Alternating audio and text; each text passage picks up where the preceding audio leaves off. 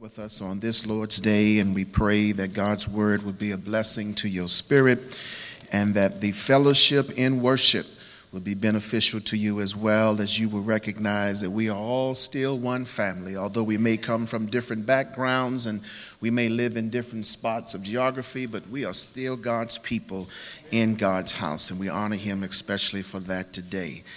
Thank you, Miss Parsons. Miss Parsons is a scripture reader. Man, she read that text. Yeah. So much so that I had to find out from her what version was that she read, and I had to go find my version. Isn't that something? She changed my version, yeah. One final thing. Kiara, you think you can sing, don't you?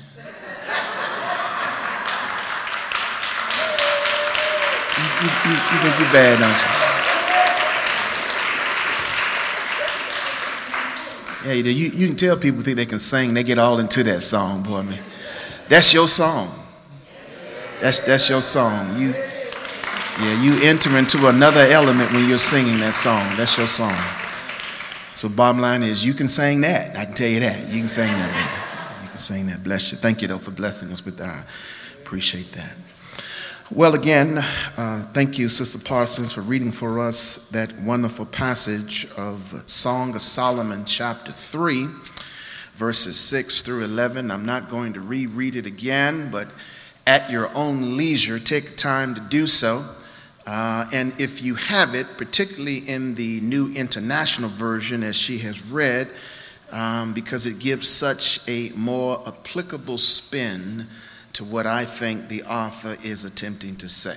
So today's text, I've given the title, When the Dream Becomes a Reality.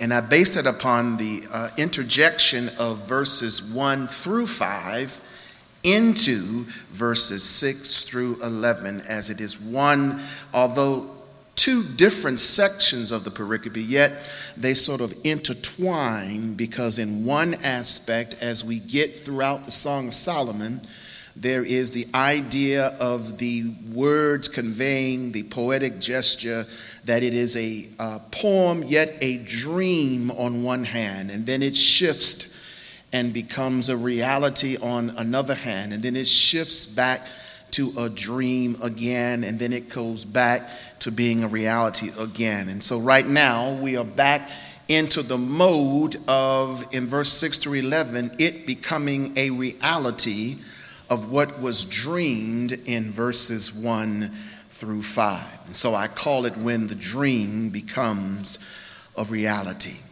So I began, as I have in the past several weeks, with my R&B twist, because I think the old R&B of the 70s speaks such relevancy to the text to which I see it in the contemporary setting. So I go back to 1971, January 14th, when Norman Whitfield, the famed writer, put together not only this song, but several hits by utilizing the voice of one Foncella voice in the group that was known in that recording context known as Hitsville, USA, by the name of the Temptations. And in the Temptations, there was not only my cool boy David Ruffin, but there was Eddie Kendricks, who had the power of singing for us songs like My Girl and Get Ready, and my favorite, The Way You Do the Things You Do. Oh, baby. Anyway, but this song was fitting for Eddie Kendricks because he had that voice that sort of, even at its beginning, as it begins out with the lead guitar, his voice comes in, so it just gives it such a sweet tone. And that is Just My Imagination. And some of you might remember that song. That was a sweet love ballad of the 70s that sort of detailed for us an individual, a man who was having a dream about the woman that he, of course, wanted to be, who was in his dream, or he wanted to be his woman. Let me make sure I clear that up. Not he wanted to be a woman, but he wanted a woman that he wanted to be his woman in the dream. I had to make sure I fixed that because I didn't want anybody saying, pastor said that Eddie Kendrick said that somebody wanted to be a woman in the dream. That's not what I said at all. So he dreamed about this woman, and here are his lyrics. Here is what Norman Whitfield wrote that sort of gives us an insight into the dream of a man who was pushing for that dream to become a reality. Each day through my window, I watch her as she passes by. I say to myself, you're such a lucky guy. To have a girl like her is truly a dream come true. Out of all the fellows in the world, she belongs to me. But it was just my imagination running away with me. It was just my imagination running away with me. Soon we'll be married and raise a family, a cozy little home out in the country with 2 children, maybe 3. Here's a line. I tell you, I visualize it all. This couldn't be a dream, for too real it all seems, but it was just my imagination once again running away with me. Tell you it was just my imagination running away with me. And if you remember the song, there comes this moment in which Paul Williams just sings a single line when he says, every night on my knees I pray. And that's it. That's all we hear. Then it comes back to the chorus where they sing as a group again. And then they say, I plead, don't ever let another take her love for me, or I would surely die. Her love is heavenly when her arms enfold me. I hear a tender raspy, but in reality she doesn't even know me. Once again, just my imagination, once again running away with me. Just my imagination running away with me. Then he says, no, I can't forget her, because it's just my imagination once again. Notice in the refrain or the chorus, there's that constant repeating over again, it's just my imagination running away with me. But that's the heart of verses 6 through 11 in the Song of Solomon. It connects with verses 1 through 5, which was the dream, vision, imagination in verses 1 through 5 that becomes a reality in verses 6 through 11. It becomes a reality because the dream, the revelation, is given birth because the dreamer never lost the seed of potentiality. Now, I want to say a couple of things, make a few statements to you before I actually go to define or exposition in terms of verse 6 through 11. But listen to these few statements I want to tell you about the word potential, because I think that's a critical term that takes place in the context of a dreamer who is laboring to see his or her dream come to a reality. His statement number 1. All men are sent to the world with limitless potential, but seldom draw to their full extent. Now listen to that fully. All of us have limitless potential, but we rarely get a chance to draw upon its full extent. That suggests that we never really live even partially to the potentiality that we have on the inside of us. And what a tragedy, because most never experience a significant fraction. Now listen to that closely. We never experience a fraction of what we could possibly become. Instead, we end up being contributors to the wealth of the cemetery. Our dreams die with us, and we end up depositing in the cemetery what should have been exposed to the world. And so what happens is our potential was not given to us to be deposited in a grave, but it was meant to be maximized in the short time to which we live. Now, the argument might be, what is potential? What do we mean by the term potential? So here's my second statement. Potential, by definition, is dormant ability. It is reserved power. It is untapped strength. It is unused success. It is hidden talents. And here's a clincher. It's capped capabilities. All you can be but have not yet become. That's potential. All you can do but have not yet done. That's potential. How far you can reach but have not reached. What you can accomplish but have not yet accomplished. Potential is the unexposed ability and latent power. Therefore, it is not what you have done, but it is what you are able yet to do. Now remember, in verse 1 through 5, she's in a dream. So it's not yet, but the potential is housed there. Remember the story when you read it back in verse 1 through 5. She's looking for what she thought she had lost, her love, but it meant so much that she was willing to risk all to make verse 6 through 11 become a reality. Not what you have done, but what you are able yet to do. Statement number 3. Potential demands that you never settle for what you have already accomplished. One of the greatest enemies of your potential, Mary, is success. You must never be satisfied with your last accomplishment, because it's important that you never allow what you cannot do to interfere with what you can do. So potential, if you've never noticed it, it doesn't have a retirement plan. But it constantly moves forward. And the greatest example I see of that is Betty White, the actress Betty White, who just retired last year, 2017, not because she wanted to, but because her health told her she needed to.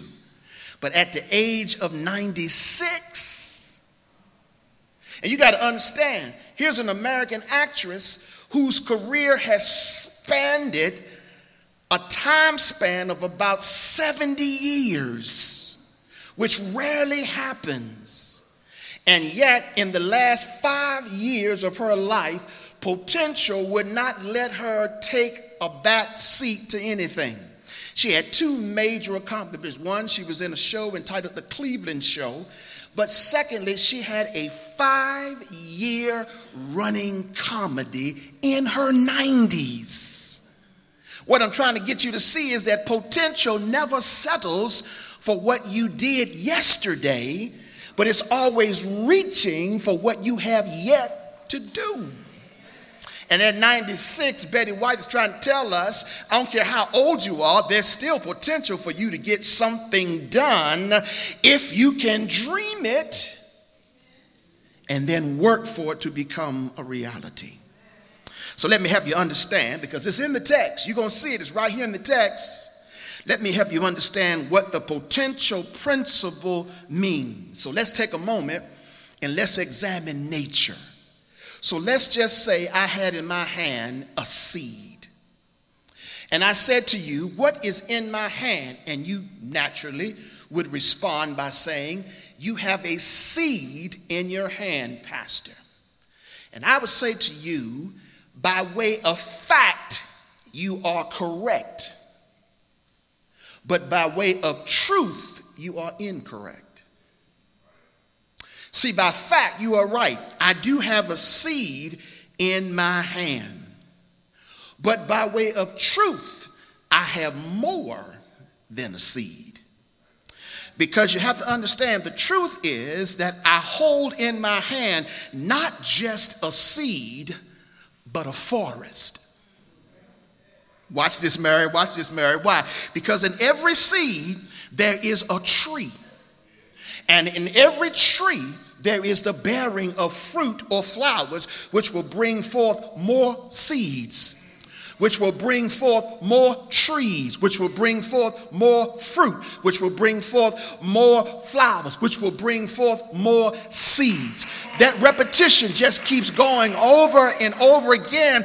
What you identified as a mere seed in my hand was not what you really were looking at. See, that's potential, because what could be is not yet exposed. If you are in your right mind and you still have all the activity of your limbs, recognize you are still full of potential. In other words, you can do more than you are doing at this moment. In fact, God made it clear when he created one person out of another, he gave both and said, here are seeds in you. Be blessed. Hebrew word simply means you have my approval to expand. Good God, that's revelation right there. I got divine approval to expand. Be blessed. And then in Genesis 1:28, he says, be blessed, but be fruitful and multiply. And he said that not just to human creation in verse 28, but back up to verse 23, 24. He said that to all of creation, plant life, sea life, and the mammals that roam upon the earth. He told everybody and everything to be fruitful and multiply. Now, that's really all we are seeing in chapter 3 of the Song of Solomon. What it is a life-changing revelation that I just repackaged and called it vision/dream that becomes a reality in verse 6 through 11. Now, here are the principles I want to tell you in the story. First of all, what you see is not all that you are. I just hope that gets into someone's spirit this afternoon. What you see is not all that you are. Also remember, potential is always present, but it's waiting to be exposed. It's always present, but it's waiting to be exposed. Now, if you go back to chapter 1, beginning in verse 5, remember, the Shulamite woman needed to hear this because she was struggling with her dark skin and struggling perhaps with the kinkedness of her hair and struggling with her own self-perception. And Solomon shows up and reassures her that what you see is not all that you are. In fact, there's more to you than this. And he reinstitutes her psyche by beginning to say the things like, you are beautiful, which reiterates within her own mind to change her mindset. That's the glory of potential, that you can never settle for what you see, but always have the reaching aspiration to see more and to uncover and see that you can do more and be more because there's more housed within you. Now, here's a story. I told her 8 o'clock. I'm going to tell you the same story. Here's a story that tells you what potential can do and how it works, and how whenever you pursue, you can uncover what's on the inside of you. In Bangkok, Thailand, in the early 20th century, there was by the government the idea that they wanted to put a highway through a little small village. But the problem was that in that village, right through where they wanted to put the highway, right dead center where they wanted to place it, there was a Buddhist chapel and a Buddhist statue, 11-foot Buddhist statue. When they came out and discovered that they were there, they had two choices. They could abandon the idea, or they could pursue by relocating the chapel and the statue. They decided to relocate the chapel and the statue, but when they were in the process of moving the statue, they brought in a crane, loaded it on a vehicle, and when they moved it to its spot and began to descend it back in a space where it could be stabilized, as they started to lower the statue, they noticed that the clay around the bottom of the statue began to fall off. And the more they moved the statue, the more clay began to fall. And as that clay began to fall, it caught the attention of not just the workers, but those who were standing around watching the workers do their job. What caught their attention was not just the statue, but what they discovered once the clay had fallen off. And that was that the foundation of the Buddhist statue was pure gold. And by discovering that, they then recognized that what once was then at that time a $50,000 statue became priceless to the point where today millions of people visit Bangkok, Thailand to see that statue, which is 100% gold / priceless. But don't miss the point in the story. Sometimes we think that because we are trying to uncover the potential that is in us and we run into an obstacle, we think that the obstacle is a detour away from discovering what the potentiality is in us. Watch this. Had it not been for the detour or for the obstacle of the Buddhist statue being in the middle of the village, they would have never discovered all the potential that was housed inside of the statue. All I'm trying to tell you is don't trip because it's a Buddhist statue, and don't trip because it was a Buddhist temple.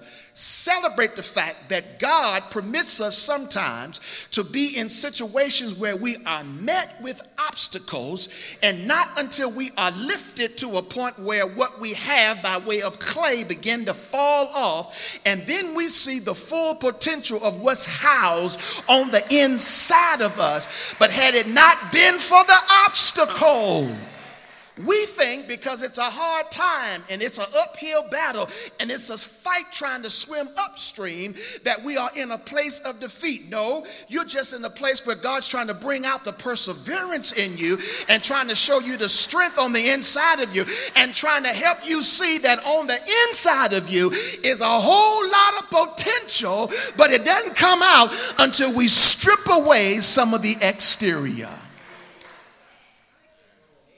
And that story, man, when I read that, caught my attention so much to the point that I realized power is housed in imagination, and potentiality is certainly within us.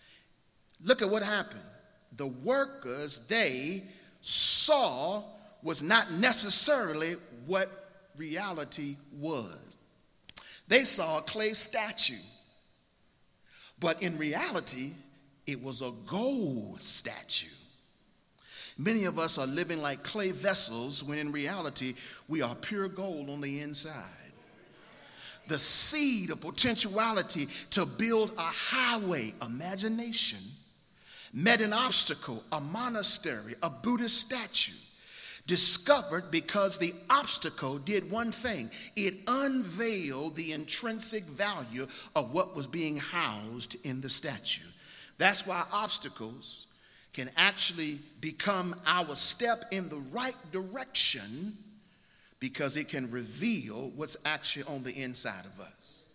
And although in verses 1 through 5, chapter 3, the Shulamite woman suffered loneliness in her dream, that loneliness would not be the obstacle that would keep her from pursuing to make the dream a reality. Instead, it became the motivation to launch her out, to risk it all, to grasp her love in reality. The most critical positive thing we can say about this woman is at least she kept dreaming. Even though she hit an obstacle. Go back and read verse 3 and 4 of chapter 3. She hit an obstacle. She went out looking and couldn't find him. She did not stop because she kept dreaming. The loneliness actually helped her remove the clay and reveal the goal that caused her to pursue. And now that I've really told you that, here's the danger about revelation. When you hear revelation, once it's in the air, now you have the responsibility to respond. See, because what I just did was gave you a seed. Now the question is, are you going to water it? Are you going to nurture it? Are you going to see it come to pass? Secondly, every person is a leader in his or her own vision, because that person is the only one who can imagine, nurture, and fulfill it. Nobody else can dream for you. You've got to dream for yourself. That's the reason why God gave us individual abilities to do and to dream. So, what's your vision? What do you want to do? What's your heart's desire? Because there's another story that underscores the importance of being able to dream. But in dreaming, you got to see. So there's a little story told of a little girl who's on a cruise ship with her father, and she's standing on her tiptoe trying to see, but she can't see because there are obstacles, people. There are things that just block her view. She does the one thing that she can only do. She says, "Daddy, I can't see." And what does Daddy do? Daddy does what Daddy does. He reaches down, he lifts her up, he puts her on his shoulders. When the little girl gets on his shoulders and she begins to look out and she sees everything around her, noticing that she is larger and taller than everything that she currently could see, she looks back at her father and says, "Daddy, watch this. I can see farther than my eyes can look." All because her daddy lifted her up and put him on her shoulders and elevated her to see further than what her eyes could see. I'm just trying to tell somebody, if you trust the God of your salvation, he will lift you up on his shoulders and elevate you to the point where you'll be able to see further than your natural eyes can see. That's why it's called vision. Because it's not about what you see now, although what you see now might be fact. It's not truth, because it hasn't become the reality of what the dream is. That's what dreaming is about. It's not yet, but yet it is going to become. It's not a reality come if you're willing to pursue what the dream is. And when that young girl said that, she gave us the clear definition of what vision is. It's the ability to see further than your physical eyes can look, to see not just what is, but also what can be, and to make it a reality. So vision is that conception that is inspired by God in the human heart. And the greatest gift that God ever gave humanity, listen to me, is not sight, but vision. See, sight is a function of the eyes, but vision is a function of the heart. Do you not know you can have sight but have no vision? It's a mental picture. Here's what vision is: a mental picture of your destiny. But underneath that is the supported claim for us to remember that we can't live only by what we see. That's substantiated by Hebrews chapter 11, verse 1. For faith is the substance of things. I thought I had some Bible readers in this church.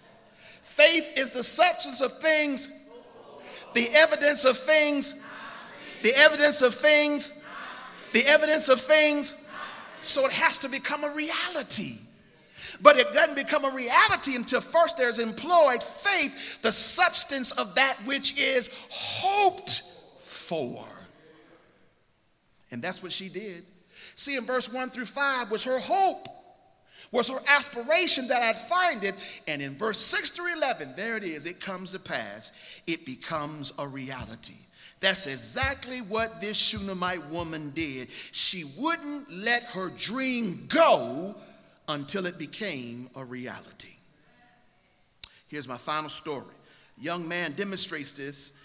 He demonstrates how powerful it is for us to be able to operate in potentiality and to link it with vision. Here's a young man, 1965, a student in an economics class at Yale University. His idea, he writes about how we can move packages from one space to another in one day. He submits his paper to his professor, and his professor gives it back to him, marked up in red, and gave him a grade of a C. He looks at that paper, but what catches his eye is the comment that his professor made on his paper. I quote, "Do not dream of things that cannot happen." A brief interruption, caused his life to change because he had to go to the Vietnam War. But when he returned, all through his military service, when he got back home, he never let go of that paper that he got a C on, and that he had his professor's comment that said, "Do not dream of things that cannot happen." Fast forward to 1971, when Frederick Smith decided that he would implement his dream.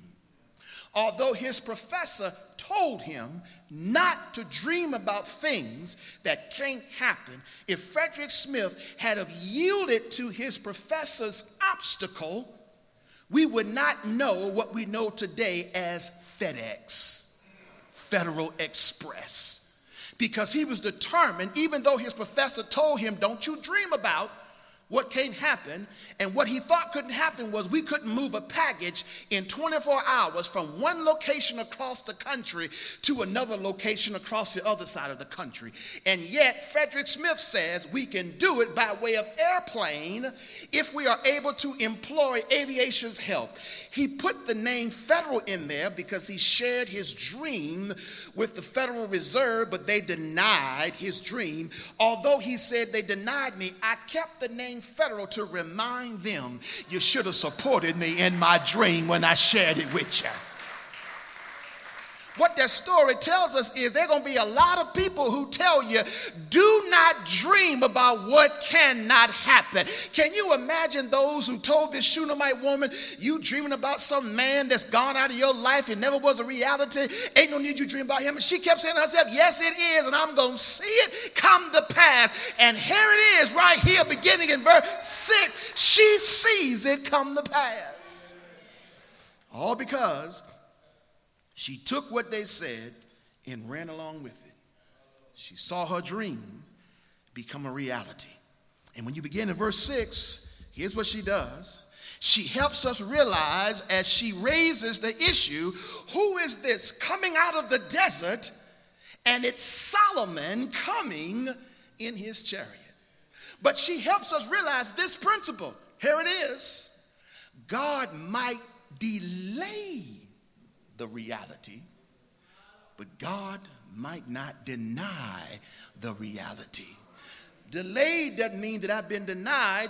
There's a reason why it probably was delayed, and that's what we got to understand. Sometimes when we are trying to be in pursuit of where we believe the dream is going, there are obstacles, there are hurdles, there are hills that we have to climb, but there's a reason for that, because God is trying to help us get rid of the access that we don't need, because the hills that we have to go up, we don't need extra weight because there's enough weight trying to carry the dream all by itself, but he's trying to get out of us what we don't need, and yet at the same time unveil what's on the inside of us that we might catch the full potentiality.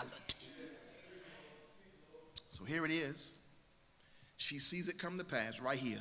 And beginning in verse 6, she does, in metaphorical language, remind us of how important it is that when your dream becomes a reality, look at it, verse 6, the first thing she says is, you must make a public celebration. So look what she says. Who is this that's coming out of the desert like a column of smoke, perfumed with myrrh and incense, and made from all the spices of the merchants? She's arguing with a very metaphor by simply saying, who is that's coming out of a dark space that was dry in life, the desert, and yet he's coming up with pomp and circumstance. That's because Solomon is following through on the Eastern practice of how whenever you're going to marry someone, the groom, he would have an entourage that would escort him to the bride's home. And when he gets to the bride's home and captures her, he would take her wherever they're going to make their home at. But in doing so, it would be a wedding celebration that would last for a week or two, but it would be a celebration that would be publicly displayed.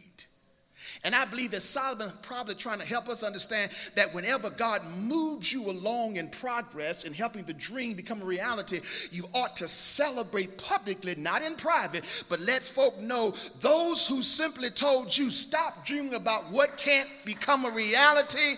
You should celebrate in public as Solomon and his bride did. Let everybody know what you thought could not happen. Here it is. And look at the text. They made public display of their celebration. Watch this. Let's shift in relation. Because I'm trying to figure out why, in particular, listen, sometimes religious people can be the worst to which you can sort of dialogue with to get any inspiration. Let me tell you why. Because they will damper your celebration, your spirit, if you aren't careful. I'm trying to figure out, Mary, why when we go out in the public, particularly if we're married, why we try to hide everything. Ain't nothing wrong with kissing your loved person in public or holding their hand or giving them a hug. Religious folk, that's reserved for the home. Leave that in your bedroom. The devil is a lie. I'm going to let everybody know who it is that I love and that I want them to know that I'm in love, what I have, and I'm all shook up at the same time. And if I want to kiss all, I'm going to kiss all, I'm going to hug her, I'm going to squeeze her. And Solomon said, that's mine. People who ain't saved, all over each other, all in public, and we just look at them, that's just so disgusting. Well, at least they enjoying their life, unlike religious folk who try to reserve everything so private. Let folk know that you got somebody who makes you feel all excited like that. A public celebration. I see that's too deep. Let's lose the next point. The second point, verse 7 and 8. He gives us not only a public celebration in verse 6, but watch this. In verse 7 and 8, he gives a promise of protection. Look what verse 7 says. Look, it's Solomon's carriage escorted by 60 warriors, the noblest of Israel, all of them wearing the sword, all experienced in battle, each with his sword at his side, prepared for the terrors of the night. Solomon says, when I go pick up my boo, I'm going to make sure she's protected in every manner. And if anybody got any idea of acting stupid, there's 60 guards around us that you're going to have to get through.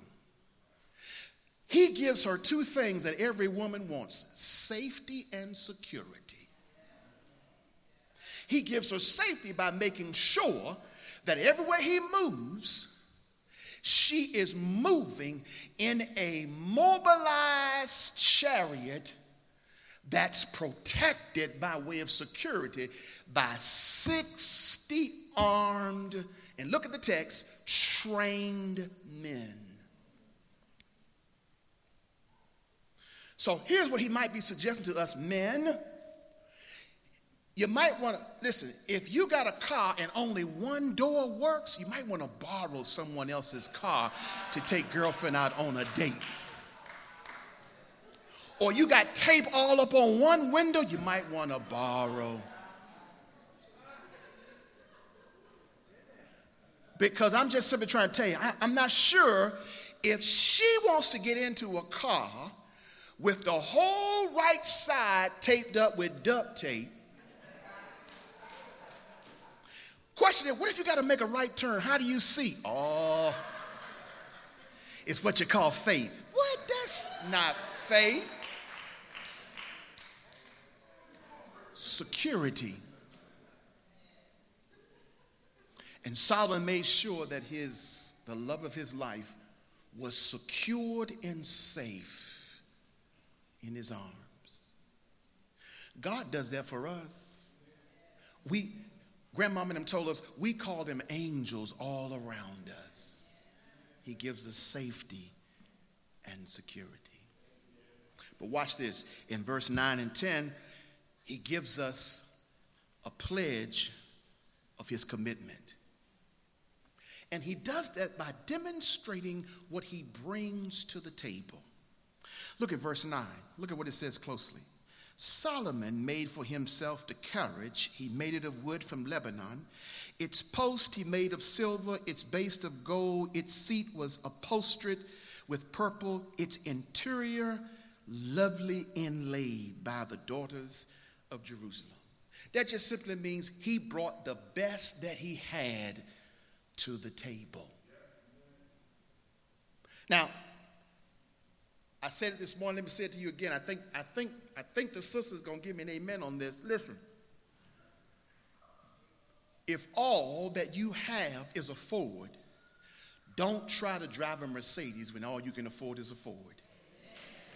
Girlfriends say, just come on to the table with the Ford and let's be happy until things change and we can get a Mercedes. Why? Because once again, she's looking for security and safety. And she wants to be able to sleep at night along with him to know that we don't have to worry about how we're going to pay for the Mercedes when all we can afford is a Ford. But she just wants to be happy. You got to remember, the Shulamite woman did not come with a silver spoon in her mouth. She came from the space of poverty. She came from the space of not knowing what it means to have some things in life. And yet now she's in a position where she's going to receive some of the grandeurs of life. And notice in the text, you hear nothing of her suggesting that this all means a lot to her. What she's really shooting for is Solomon's love. And you know what? Sometimes we try to tell people what to dream, not understanding that people can only dream what their heart loves in terms of doing what they desire to do. Sometimes I ask people who do certain jobs, how do you do this? Because it just doesn't seem fulfilling. And they remind me, you got to have a heart for this. You just don't volunteer to do this. You got to have a heart. You got to want to be with people. Then the final thing it tells us in verse 11, he gets the approval of others. He brings to her not only the best chariot that he has laid in the most elaborate of presentation, gold, silver, purple in terms of interior, but in verse 11, he gets the approval of family and most his mother. Verse 11 says that he calls the daughters of Jerusalem to come out and look at King Solomon wearing the crown that his mother places on his head.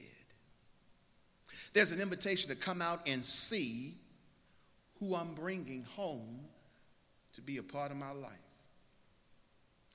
Now, it's one thing to get the approval of friends, and there are some times when you will or you may not get that approval. Some people have legitimate concerns and others are just hating. And the folks who are hating, you might just want to reconsider how you allow them in that sacred space of yours, because they are doing more detracting or withdrawal than they are depositing. But there is something difficult about not being able to get family approval. Because family approval is important. It's sort of a stabilizing gesture that says, okay, I'm on the right road. And when they support you, you feel like you can go into it full force. And that's what happened. Solomon could have brought her home and met who knows how many other women, how many other people of his cabinet, of his harem. He didn't. His mama.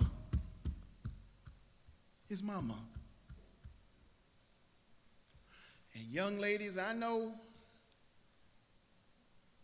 you run the risk of daddy may not like who you going to bring home, but you might want to go and bring him home. Young brothers, I know all brothers want their future wives to be like their mama. I don't know if you really want that, but that seems to be an option.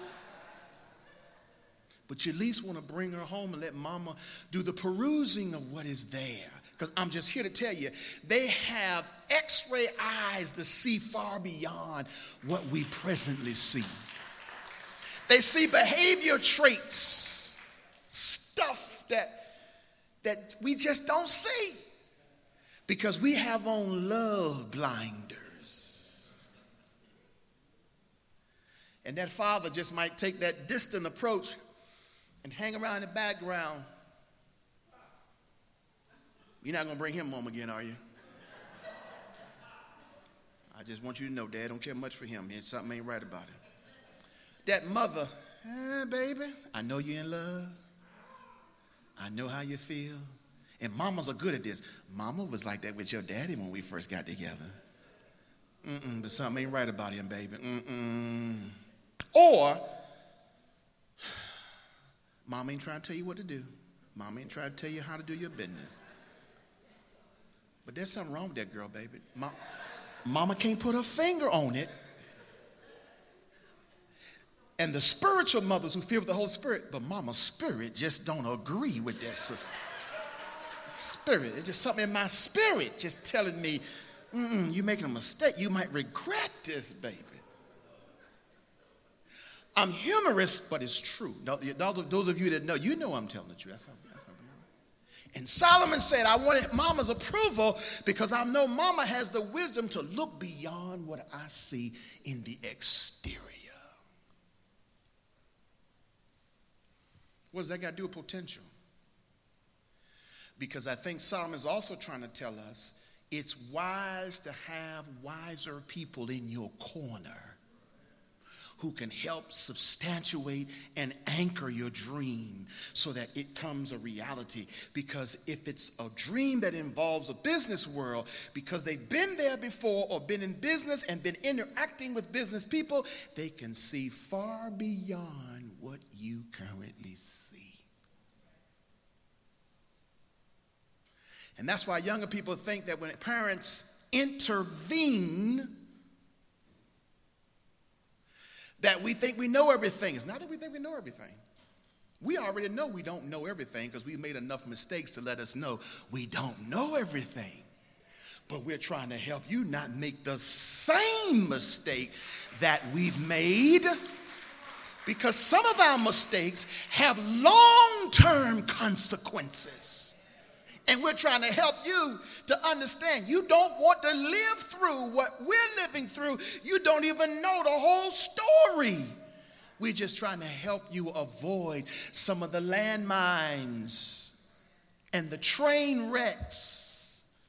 Been there, done that, got the whole suit, not the t-shirt, the whole suit,